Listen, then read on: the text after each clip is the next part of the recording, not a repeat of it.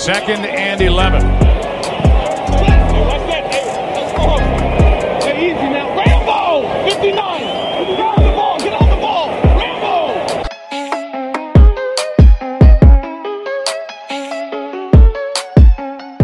Welcome to Playcallers podcast discussing current sports news and headlines behind the scenes of athletics life after sports.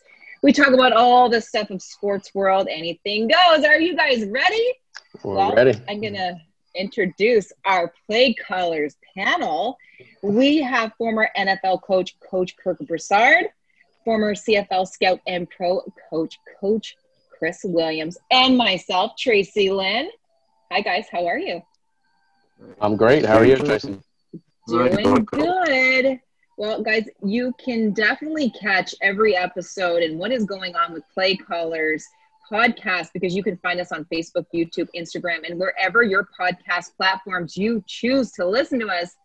But as of right now, we are going to bring you all the goods. So you know what? Enough of me talking. It's all about the coaches here because we want to hear from them. Let's start it. Are you guys ready? Ready to go. Okay, let's talk about some college football. I want you, Coach Broussard, why don't you tell me what your thoughts are so far this season? You know, I have a lot of mixed emotions. On one hand, I'm thrilled that we actually have football. That's the first thing. I think a lot of the players looked a little bit out of sync as far as like the flow of the game, some of the offenses. Typically in football, the defenses are always ahead of the offenses in the early stages. So, you saw a lot of rust that needs to get knocked off. But overall, I think everybody's just thrilled that we have football. It is a little awkward to see games without fans in the stands. I mean, to not have the reaction, the roar of the crowd, that kind of, that motivates you as a player, to play. So, other than that, man, I think as things, we're going to get used to this at some point. As we continue with it, we're going to kind of get used to it, oddly enough to say. But I think I'm just really thrilled to see, the SEC, the ACC. We had some shockers, in college football where some lower level unexpected teams upset some, major Division I powerhouses. So we got a lot to talk about. I'll say that. We definitely do. Talk about the most important part because, I like predictions. I like to put money down on things or just have some friendly bets. Let's talk about what your predictions are, Coach Broussard. Who do you think's going to do this season? Throughout the preseason, kind of analyzing the teams as far as who has what coming back from last year, returning starters, big play, Heisman Trophy candidates, who has those difference makers on their team, as well as, obviously coaching plays in the factor that I've said at the top of the season, obviously Clemson has a lot coming back, especially the quarterback. So I would definitely put Clemson in that top four as far as my playoff prediction. From the SEC, I think we're gonna get two SEC teams in the college football playoff. And I think you're looking at the SEC East winner, and I think that's going to be Florida. I think Florida's going to beat Georgia this year and get over the hump. And so I think you're going to have a Florida-Alabama SEC championship game with both of those teams getting in the college football playoff. And then that fourth team is probably – that's going to be a tough one. I mean, North Carolina looked really, really good, but I can't see two ACC teams getting in the playoffs. And I know the Big Ten has been meeting about if they're going to have a season. So I think they're going to have a late season, like a modified season. And I'm not sure. I think people are going to want to see that Big Ten champion in the college football playoff. So obviously that's probably going to be Ohio State. So I think you could be looking at Alabama, Ohio State. It's pretty much going to be the same four as last year, with the exception of Florida will be that fourth team. So it's three of the same four from last year with Florida. So Florida just replaces LSU pretty much. Actually, so Alabama wasn't in last year. So we'll put Alabama back in. We'll bring in Florida. And then you got Ohio State and you got Clemson. And that's my final four prediction. If the Big Ten plays a season. Yeah, we should know in less than a month, right? Yeah, Isn't really the deadline like beginning of October? Yeah, really soon. So, Okay, Coach, tell me who your breakout players are for college football this season so far. I'm biased. We haven't seen him play yet, but I think the world is going to be shocked when they see Kyle Trask from the University of Florida. He's kind of a dark horse Heisman Trophy candidate. A lot of people aren't really talking about him, but he actually, in a shortened amount of games, he actually led the SEC in passing yardage as far as the returning starters that are returning to the SEC. So I think Kyle Trask. I think from Alabama, you're going to see a breakout season from their quarterback. I believe his name is Mac Jones. A lot of people really hadn't seen what he can do, but I think he's going to shock some people. I liked him out of high school, so I think that Alabama quarterback is really going to lead them back to where they normally are. I know they kind of fell off last year and didn't make a big time bowl game like they normally do. So I would definitely say those would be two of my favorites that you're going to really see break out. Okay. Besides that, someone breaking out that we really haven't seen, that'd probably be a freshman. It's probably going to be one of the blue chip freshmen. And there's a kid that really caught my attention from Clemson, defensive lineman. His name is Breeze, and he was the number one player in the nation. Not this past recruiting cycle, but the cycle before. He's starting for Clemson. I just watched him making a lot of plays, and I think that's gonna be a name that you're gonna hear about. And I project probably in the next 2 years, he potentially is probably gonna be a top 5 pick. I mean, he's that much of a difference maker on the defensive line. Coach Williams, tell me, what are your thoughts with no fans in the stands? We've talked, we heard the noises being pumped through, but when you look, there was no one there. Do you think that this is a good thing, or should they maybe just dump it and forget about this idea? What are your thoughts on this? No fans in the stands and this artificial noise that's happening. No, dumping the artificial noise would definitely be, get my vote. I mean, I don't feel like that serves any purpose at all. But as far as not having any fans, I mean, I don't necessarily know that fans have ever had a chance to see how important they are to the sports world. I mean, they're at the games and they're thinking that maybe in some cases they don't think that anyone hears them or are paying attention, but they are they're the energy that makes things go when it comes to the players and the feeling of the moments in the game. So, without them there, I mean, it's absolutely, it's a tough thing to watch. And I can only imagine what it's like for a player to get himself really going, especially at the tough parts of the game. It was great to on Thursday to have that game, to look forward to that. And then we have Sunday football, like all day, all night.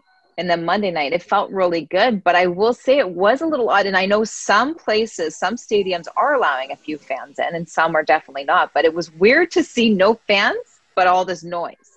Yeah, from what I've heard, it depends on what state you live in and what the local government, the state allows as far as attendance. So, I've seen some have no fans. I've seen some have 20,000 limit, and they've been spaced out. So, I think a lot of them, some of them were like only friends and family.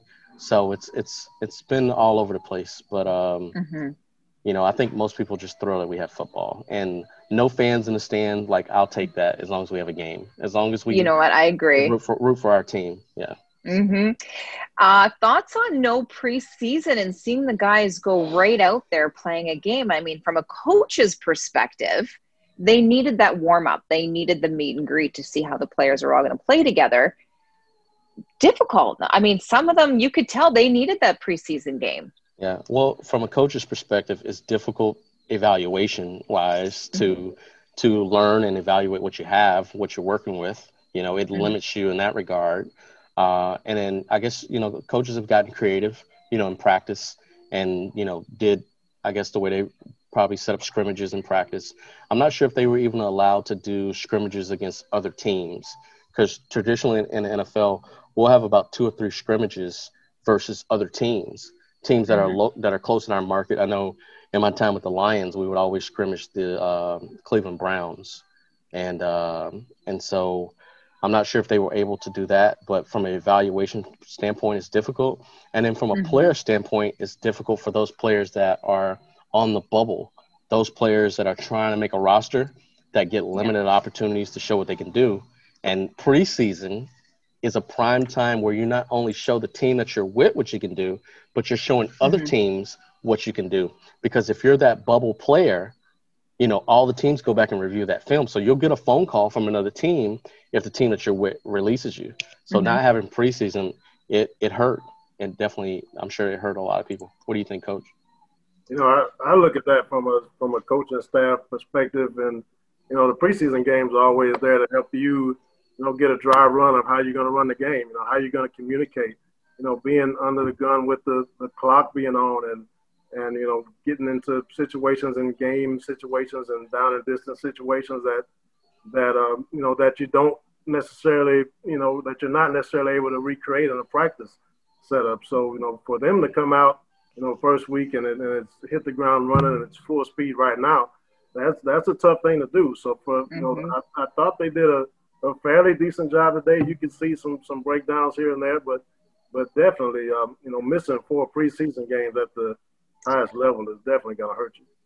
Yeah. Okay. So what's it like watching a football game with you? What are do you have that coach's curse, or are you pretty easygoing and we're going to have a good time? I don't have to listen to you analyze this game from start to end. You know, I'm definitely cursed. There's no doubt about that.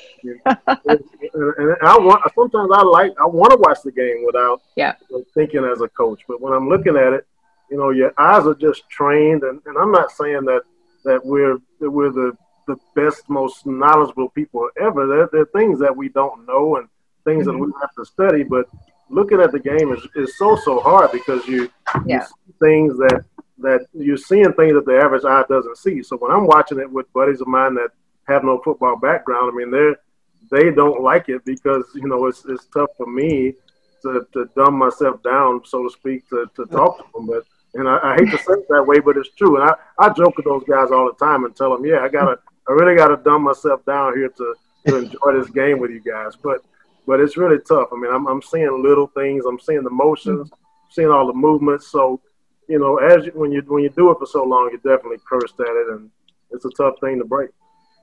Hey, who has the worst temper out of either one of you when it comes to watching a game and seeing that a player doesn't do what they're supposed to?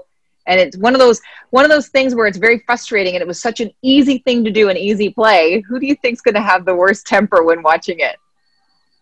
No one's answering. I know Coach Broussard is going to have the worst temper. I mean, I've always been a level, even keel guy. I've seen Coach Broussard jumping around and throwing his paperwork and all that stuff. He's passionate, right? Yeah, so I can only imagine what he's like watching the game. But yeah, I'm always even keeled, and even when I'm angry, I try to be under control with it. But I just like to put pressure on the refs. I like the refs to do their job. So it depends on the situation. If I'm watching my favorite team, then yeah, it's pretty heated if they make stupid mistakes. If I'm watching a team that I'm coaching, yeah, it's pretty heated if they make crazy mistakes. But other than that, outside of that, you know, I could watch a game and I'm still going to look at it in the coach's eye, but I don't get as upset. I think it's just, you know, over the years, I've kind of was a Steve Spurrier guy. You know, I like to wear the visor, and he throws his stuff, and it just kind of, you know, force a habit, you know, kind of rubbed off on me, you know. So, yeah, maybe I overreact sometime. But overall, I think I'm a pretty level-headed guy like Coach, because I always think that, especially being an offensive guy, if a referee takes away, you know, I've always had the philosophy of ball don't lie. So if a referee makes a bad call, I feel like it's going to come back around and we're going to get that call made up some kind of way. And I think my offense is so potent, you know, you could bring every touchdown back and we're going to keep scoring. You know, I got that cocky offensive mentality, you know, when it comes to football. So that you do. Okay. Yeah. Oh, look at this. A little banter on play callers here. This is good. Maybe one time we'll have to do a live of each one of us watching the game. That would be great. That would be amazing. Yeah, Mm-hmm. that's maybe a little uncensored. Maybe, who knows where that's going to end? Well, 2nd and 11.